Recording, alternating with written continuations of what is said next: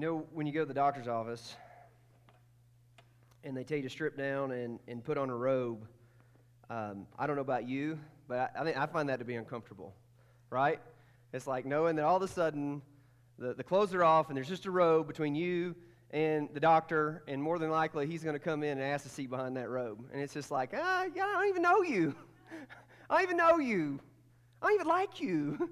You know what I'm saying? Like, anyway, I kind of feel that way this morning because we are going to talk about the qualifications for elders. And so we're going to I feel like I'm standing up here, going to talk about the qualifications for myself. And man, I read through the qualifications and I look at that and I'm like, man, check, ooh, check, and we're not just talking about it for me, we're talking about it for the church. This is, of course, a pretty cool time in the life of our church. At our last family meeting, we announced that we are going to elect elders. Actually, I've been talking about electing elders for like a long time, and we actually revealed who those are to you at the last family meeting. And so we talked, and we introduced to you Andrew McKnight as an elder candidate. Elder Andrew and his wife Stacy were part of River City Church that merged in with us in June of 2019, and he was an elder there. And the same things that they saw in him that caused River City Church to elect him as an elder, we saw those same attributes. And I having seen him, I think he meets these qualifications. The second elder is Buddy Sampson, and Buddy's sitting right here. Buddy, with us from the start, originally had the title of college pastor and then transitioned his role to more of an associate pastor role. In a lot of ways, he has worked and functioned as an elder in this church from the very beginning, but without the laying on of hands necessarily, the ordination or like the official call. And so we're going to make that official in that way. But we also announced in that same meeting that we are sending Buddy and Brooke Sampson out to plant Overland Church Durango in Durango, Colorado. And so, man, they're in that process. It is a process. You know, when you say you're leaving it to plant a church, I mean, it's almost more like pregnancy than a planting in some ways. It feels like you've got to birth that church. And so it's a long process. And so they're starting there. So as we talk through this morning, who should lead the church? We talk through the ecclesiology and how the church works. I want you to do so in mind with our two elder candidates, Andrew McKnight and Buddy Sampson. I'll talk a little bit more about how that process is going to work here in just a minute.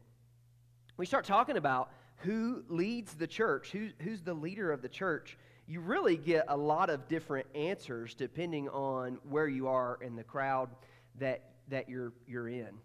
And I would say, and I have read, by the way, just let me say that so much of my thoughts that I'm sharing today have been shaped by two different books, Biblical Eldership and Gospel Eldership.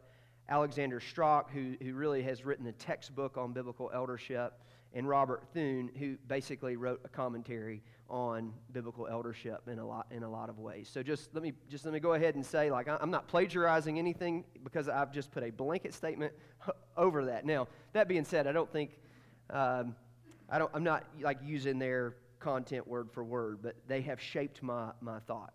And so it's pointed out that not just from them.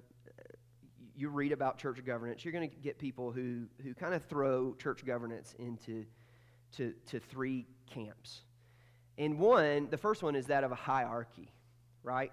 And if you know much about the Catholic Church, if you think about the Catholic Church, you have the Pope who sits in the Vatican in Rome, and under him are cardinals, and under them are archbishops, and then bishops, and then there are priests, and then there are deacons in local congregations. So the local congregation, like that church, they don't choose who their priest is going to be. Somebody up the ladder chooses. Like the bishop chooses what priest is going where.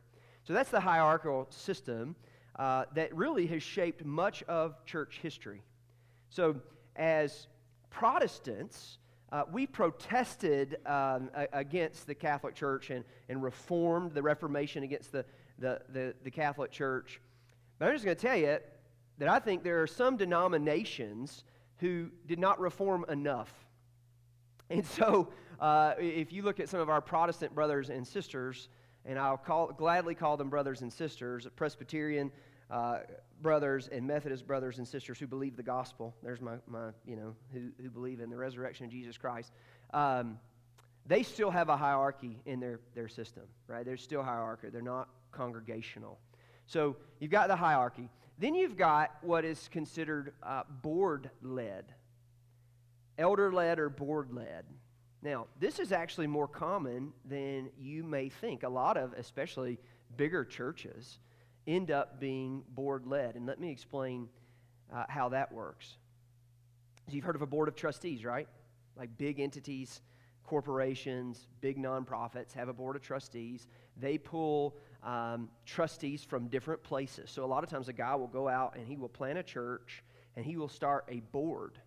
And he'll call them elders, but they will be pastors at other churches. And they will advise him and give counsel to him, often help fund him. Like, that's kind of the difference. Like in big organizational boards, you can get paid to be on the board. Like if you're on the board at Walmart, you get paid. If you get the board of the church, like there's a good chance you're paying.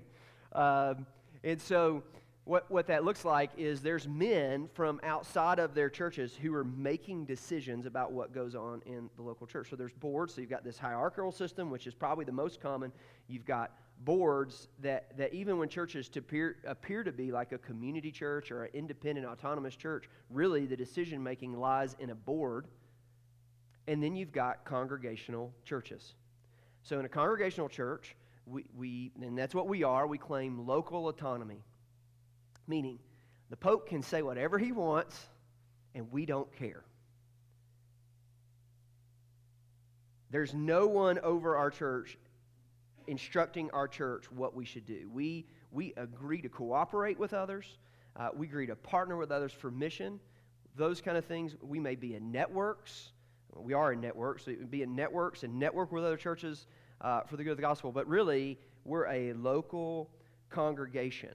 And so we're congregational led. Now, things get real muddy. You think, all right, that's easy. Like we're congregational led. There are so many different interpretations of congregational leadership. And it's done so many ways. And maybe interpretation isn't a great word because I'm pretty sure some of them didn't consult the Bible at all to interpret how they should do it. Probably one of the most common ways in congregational churches are deacon-led churches. That the deacons are the ones who kind of have power over the pastor, and the pastor just kind of does what the deacons say to do, and they fire and hire, and that's a pretty common thing. There's others that are what they would call single elder led. There's one elder. They may have some people who work under them, but there's one elder. And then in the congregational model that I believe is biblical is that which we would call a plurality-led congregational church. And so there's a plurality of elders. Everywhere in the Bible that we see the word elder, we see it being talked about within plurality. It was plural. Just real quick as we go through some things, I want you to understand that when we hear that word, elder, pastor, shepherd, overseer, bishop, all of those things really mean the same thing. If you have an ESV Bible, you won't find the word pastor in it at all. So in studying Greek and looking at the different Greek words, they can all kind of come together and be. You could say, this is our pastor. We have a plurality of pastors. We have a plurality of elders. You could call it pastor-elder. The role and the qualifications to meet that role are what in fact matters. Now, here's something that we believe.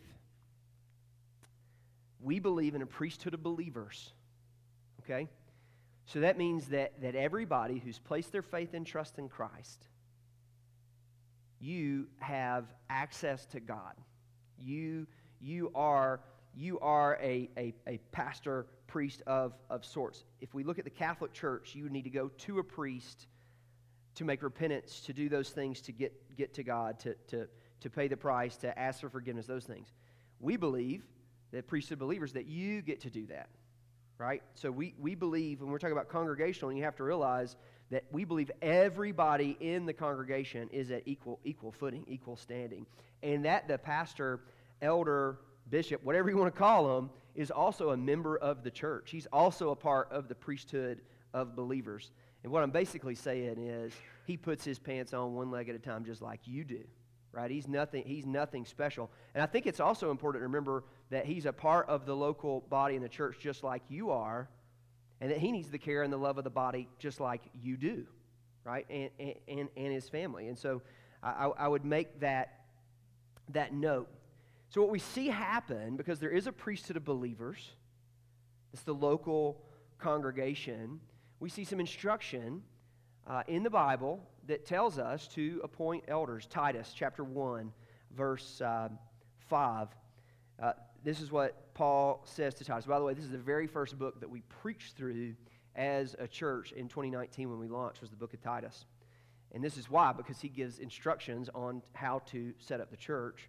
This is why I left you in Crete, so that you might put what remained into order and appoint elders in every town as I directed you. And so Paul saying to Titus, you're gonna get things in order as at the church, and you're going to appoint elders, not one elder, but elders as I directed you. And so we see kind of the role of apostle in the Old Testament as Paul missionary journey would go into a town and he would start a congregation. They would get to the point where they would appoint the leaders in the church.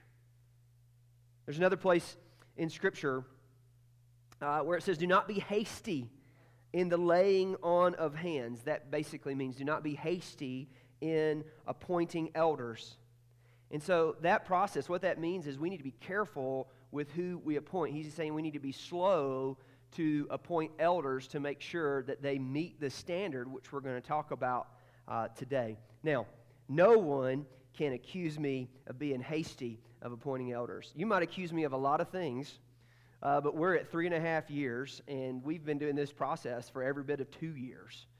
And we want to watch guys and look at their lives. And so the planter comes into town. This is kind of the model that we see from Scripture. The planter, we obviously don't want to call planters apostles, because though they have this apostolic function, they come into town. The pastor starts the church. He is the single elder of the church. But as the church grows, he's going to raise up other elders and hand off leadership and responsibility so that it is not only on his shoulders. This is what I believe to be the biblical model. Our process looks like this. And this process will change in one variation going forward. I, being the planter and lead pastor of this church, through prayer, seeking the Lord, reading the Scriptures, and wise counsel within my wife, within other leaders in the church, have brought forth 2 candidates for us to raise up as a congregation. Now, I do not have the authority within the bylaws and how when he talks about putting things to order in the way that we've ordered our church, I do not have the authority to make them elders. I only got to choose them to bring them forward to you. We announced them to you at our family meeting, and at our next family meeting in August, which is 3 months essentially, that is when we will put them forward for a vote. During the time that we've done this, that we've said this is the gap, this is us not being hasty and laying on of hands. This is the time in which we can question them and look at them and make sure that they are meeting the qualifications. We're going to do several things. One, I'm teaching on it. Then I'm going to give opportunity in a couple different ways for you to meet them, know them, question them. We're a small church. You can go up and ask them whatever you want, right? If you have questions, concerns, or criticisms, take them to dinner. Pay for it, all right? Ask questions. So, all that being said, like that's a incredibly long intro. Here is our big truth for today as we dive in. The local church is to be led by a plurality of qualified men known as elders. The local church is to be led by a plurality of men, of qualified men known as elders. Today our primary text is going to be 1 Timothy chapter 3. Go ahead and turn there. There are essentially three places in Scripture that put a lot of thought into this. First Timothy, where we're going to be today, Titus, and 1 Peter chapter 5. I'll reference those other two, but we're just going to break down. I just basically chose one passage to break down, and it's going to be 1 Timothy chapter 3. So let's start reading in verse 1. The saying is trustworthy. If anyone aspires to the office of overseer, he desires a noble task. Therefore, an overseer must be above reproach, the husband of one wife, sober-minded, self-controlled, respectable, hospitable, able to teach, not a drunkard, not violent, but gentle, not quarrelsome, not a lover of money.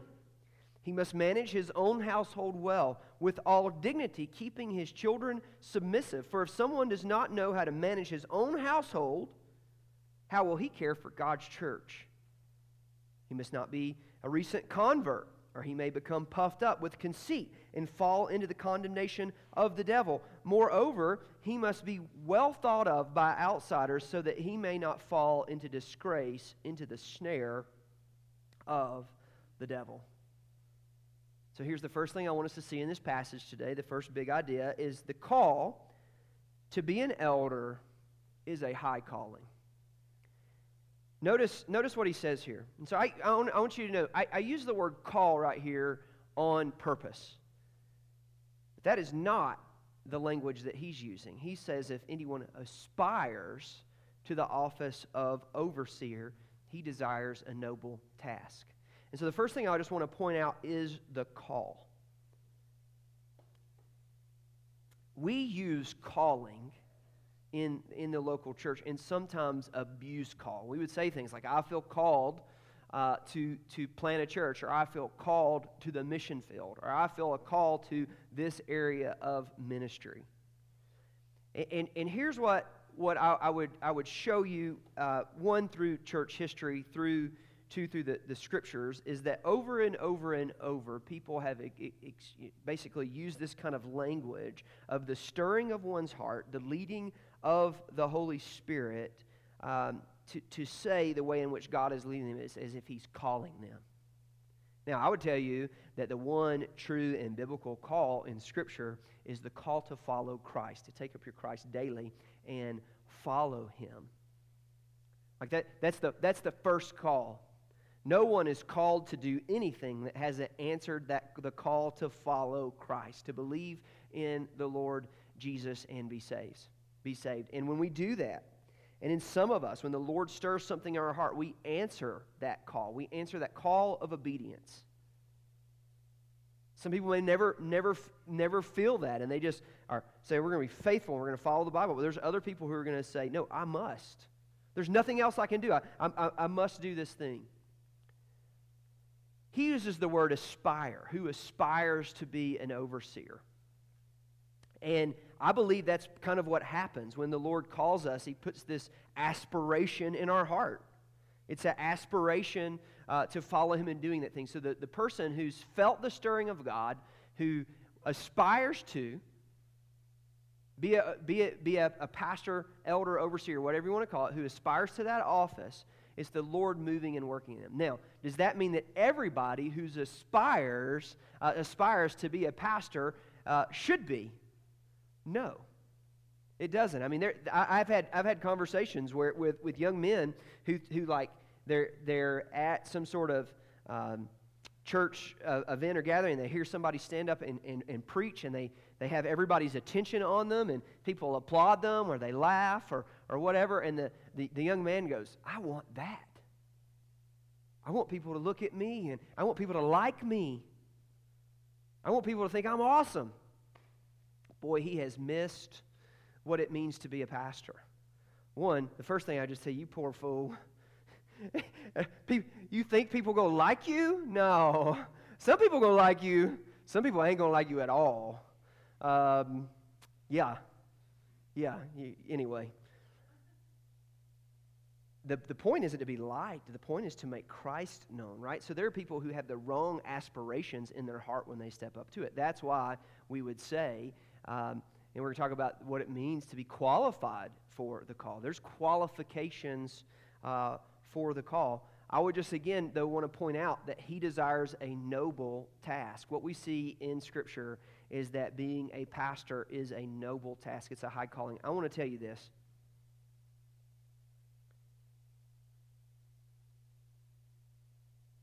It being a noble task, a high calling, it's not because I get to lead you and be with you and make decisions and do all these things. It's because I get to serve Jesus in an extra special way. I get to serve Jesus in an extra special way. I get to serve Jesus in this high calling. That is what makes it awesome. That's what makes it a high calling.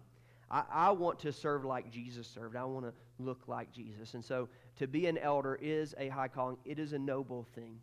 And it comes with sacrifice. And so we look at Buddy and Andrew. We know that they're not just doing this. I hope they're not doing this. That's like why we're putting them forward. For human praise or for human adoration. They're doing it to humbly serve Jesus by serving his church, which means by serving you. Here's my next big idea.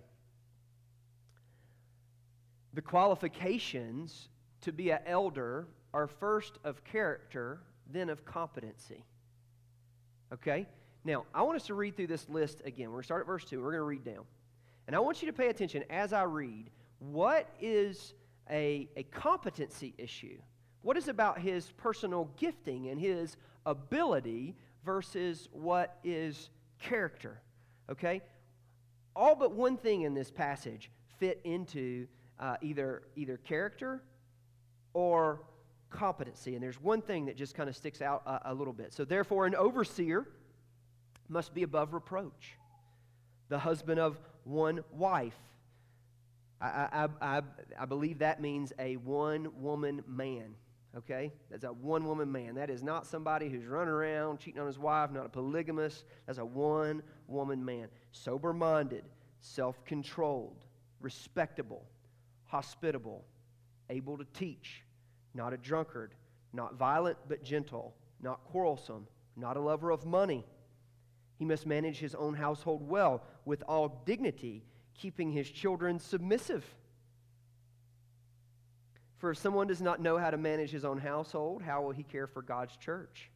He must not be a recent convert, or he may become puffed up with conceit and fall into the condemnation of the devil. Moreover, he must be well thought of by outsiders so that he may not fall into disgrace, into a snare of the devil. So, what we read there is a list of character traits with one competency, which is the able to teach. That's the competency that's listed. He's able to teach. When we read it in Titus, he says something a little different. His list is a lot the same, but he says he must hold firm to the trustworthy word as taught so that he may be able to give instruction in sound doctrine and also to rebuke those who contradict it. And so that's what it means to be able to teach. I think that's commentary on able to teach. It's not merely being able to stand up in a crowd and teach so that people can learn. He's got to teach the right things. He's got to know his doctrine. He's got to guard his life and his doctrine well. He's got to know those things. Everything else is about character. And so there's one qualification about not being a new convert, right, that plays into the other. It shouldn't be a new convert. I think that means his wife shouldn't be a new convert. I mean, there's a lot of things that go on in that. The other three are of character, the other three categories. And so I want to show you this. I believe that basically, as I look at it, you can divide these up into three kind of categories: personal life, family life, and public life. And so when you start reading through there, right, he must be sober-minded. Must be of sober mind, not emotional up and down, and he's got to be steady in that way. He's got to be self-controlled, right? He can't be a man that loses his anger and his temper all the time, that flies off the rails. And man, this is one of the things that, man, if you're self-control, this will disqualify you. This is one of the things I struggle with. Self-control, respectable, hospitable, right? Not a drunkard. Not violent, but gentle. He must be a gentleman. Not quarrelsome. And so many guys just love a good fight. I think some guys are drawn to the ministry because they're drawn to a good debate. And it can't be that. You don't want somebody who's just showing up to debate. You want somebody that's gentle. Not a lover of money. Now, I would joke right here and say, I'd sure hope not. I'd sure hope he's not a lover of money. But the truth is, there's some really, really, really rich pastors, preachers, right? Listen, in Nigeria, the richest man in the country is a health, wealth, and prosperity preacher. Isn't that insane to think about? And if you think about Nigeria, and you think about, there's definitely elements of Nigeria that are developed, but there are underdeveloped places, and that man is preying in on the poor and selling them a false gospel so that they'll give money so that they think they can get out of their circumstances and situations, as if that's going to make life better, right? I would point to the Benny Hinn's, the Creflo Dollars, right? The Joel Osteens, the dude with the plane with the demon-possessed eyes. Kenneth Copeland. There we go. You know who I was talking about, right? You look at those guys, and they love money, and they have used it. They have used it. They have tied millstones around their neck. I want you to understand that they're unbelievers, not qualified for the office of ministry. And they're lovers of money. He must not be a lover of money. He must be willing.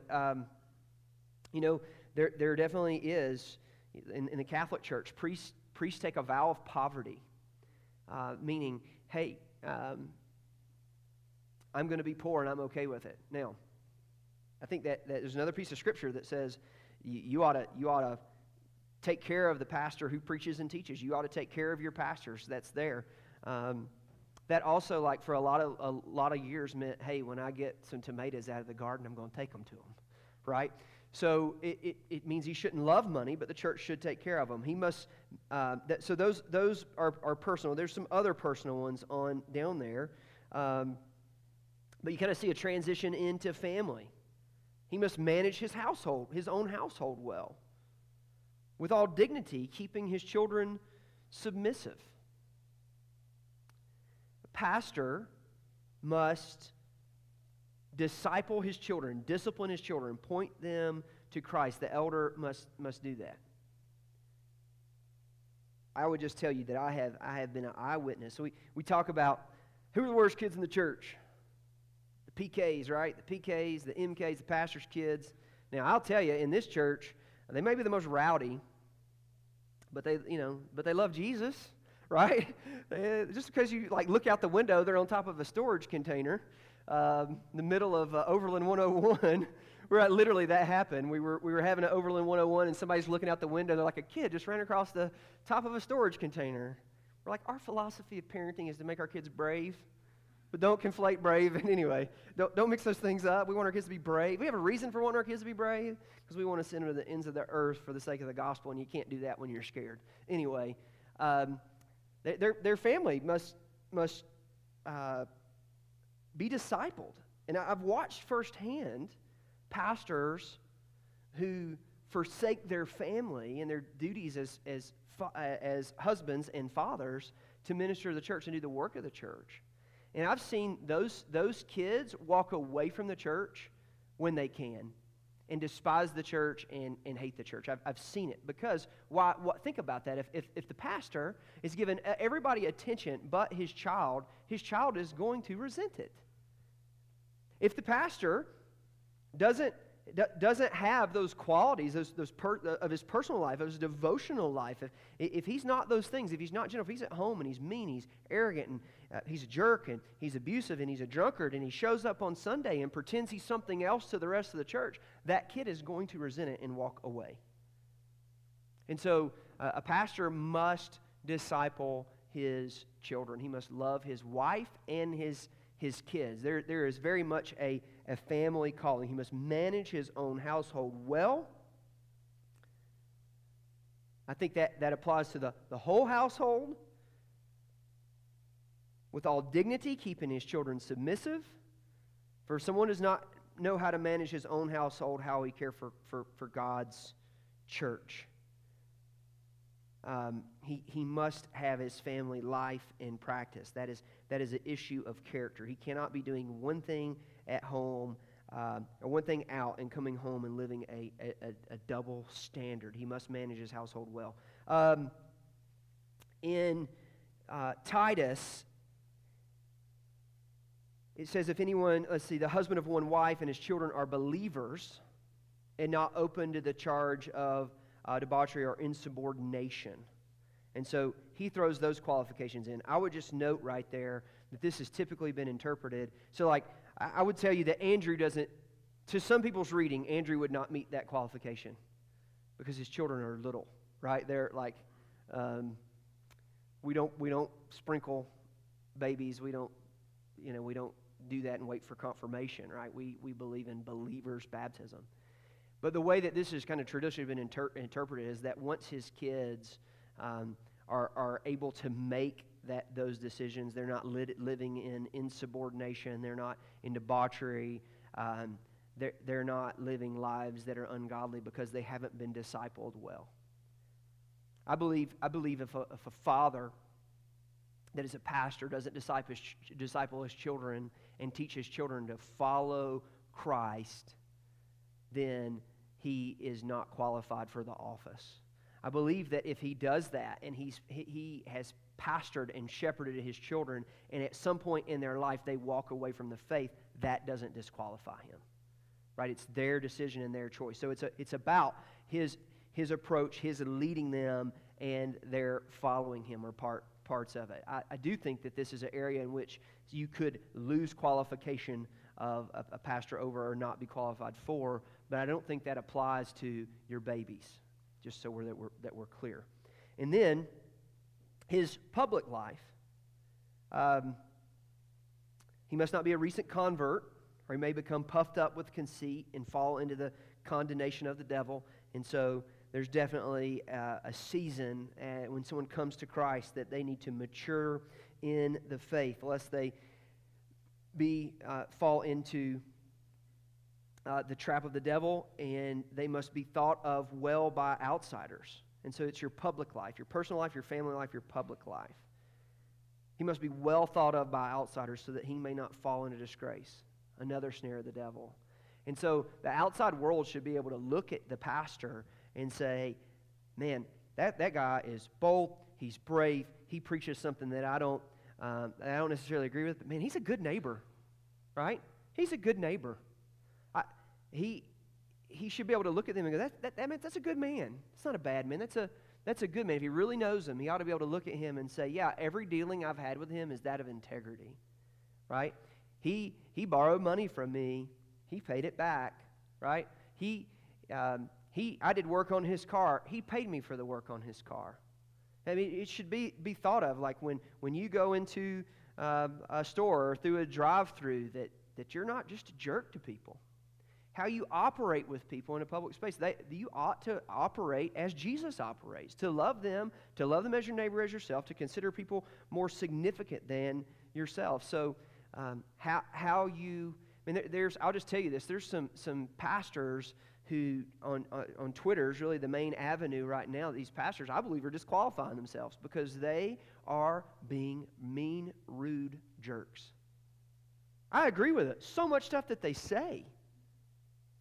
But I disagree on how their appearance to outsiders is not that of, let me show you the love of Jesus. Let me in the kindness show you who Christ is. I will show you where your sin is and where that sin is hurtful to you, and it's a sin, it's abomination to God. You can say all those things. But you're not a jerk. Being a jerk is not a qualification to be a pastor. And so their character in their personal life, their family life, and in their public life must match the Scriptures. And then they must be able to teach. Right? And then they must be able to teach.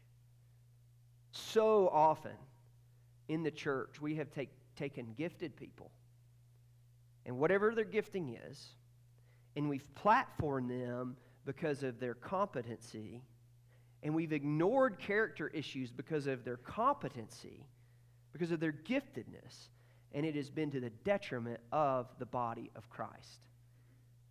We can't look at, we have to hold character up of most importance, and then we look at competency, able to teach.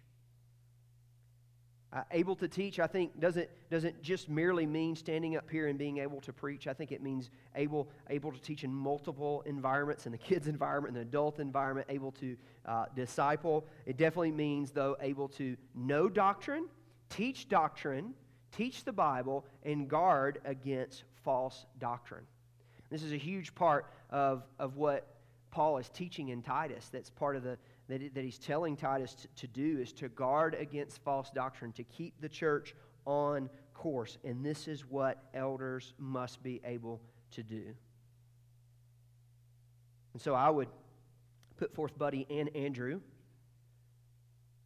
And as I have looked at their lives, and I've looked at their personal life, their family life, their public life, their ability to serve and to know the Word and to doctrine and to guard against false doctrine, to be able to confront people over false doctrine, I think these men meet these qualifications. And so therefore, this is part of me presenting them to you. Now, it is your job as a congregation to evaluate those things as well, to ask the right questions and be able to and willing to lay hands on them to appoint them, ordain them as your elders and leaders of your church.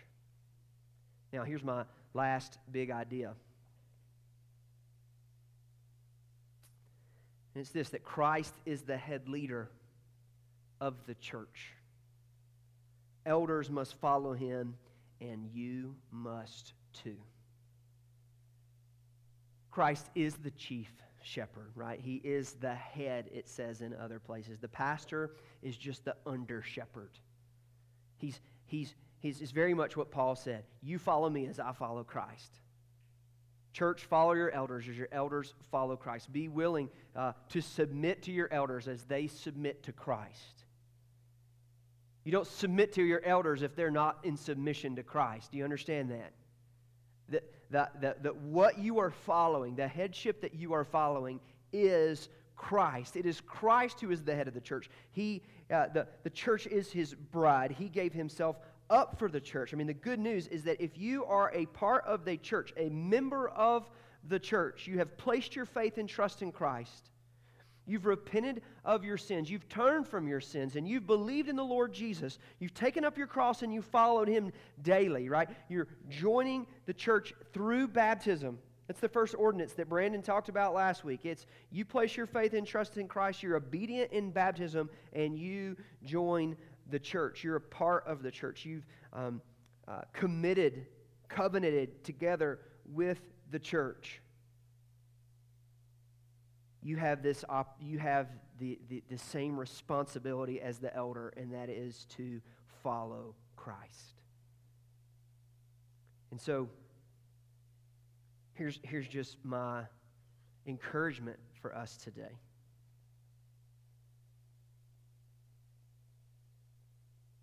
I lay out these personal life, family life, public life. I lay those things out, and you go, well, I'm not an elder. I'm not trying to be an elder. I don't aspire to be an elder. That doesn't apply to me. No, it absolutely does. The same things that apply to him, apply to the elder, apply to you. Humility, gentleness. God, you know what? You ought to be a one-woman man, men in the church.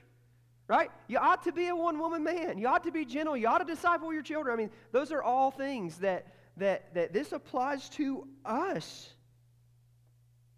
So follow Jesus. Follow Christ. Make him the head. I would tell you this, that if there was some circumstance, let's just say for whatever reason, I got really sick, and let's say I lost my voice, my ability to preach, and I could no longer preach anymore, I would sow. I would, let's say for whatever reason I had to move, I would find a church where there are pastors who are following the Scriptures and teaching the Scriptures, and I would submit my life under them gladly. I think from this side of it, I could find so much joy in being in a church and just loving and supporting and following the pastor as he follows Christ. It's what we must do. We must follow Christ.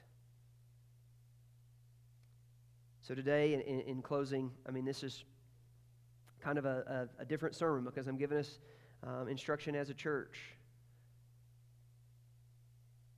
Over these next few months, weeks, be intentional with Buddy and Andrew. Be intentional to watch them. Be intentional to talk to them. Be intentional to ask them questions. To love them, to care for them in this process. Be committed to this body. If you're not a member yet, if you're not a member of this body, I mean, it's members of the church who will vote. By the way, I would also say that if you're not a member of the body, I would love for you to start the membership process. It very well could, just timing-wise, could keep you from being able to vote. But as soon as we appoint them as elders, then there's another office in the church, and it's deacon. And we're going to start the process of appointing deacons. And at the same time, we're going to go ahead and start looking for our next elder candidates. Because we want to be a church our size, we at least want to have 3 elders. Well, we're going to have 3 elders, but one of them is moving somewhere else to plant a church. And so we're going to be looking for other elders. We're going to start that process. And so be committed. Be committed to this process. Be committed to what it means to be a congregational, elder-led church. Keep the standard high. Keep the standard biblical. Watch their character. Make it more important their competence, but make sure they're competent too. And the second encouragement is simply this. Follow Christ, who's the head of the church, with everything you have. Follow after Christ. You'll not regret it. Father, we love you, and we thank you for your word. We thank you that you give us, in your word, directions on how we ought to organize the church and how it ought to be. Lord, thank you for giving us godly men who are willing to follow you and willing to make sacrifices in order to do it. Lord, may we be faithful in following them as they follow you and loving them as they love you. May our hearts be drawn to you.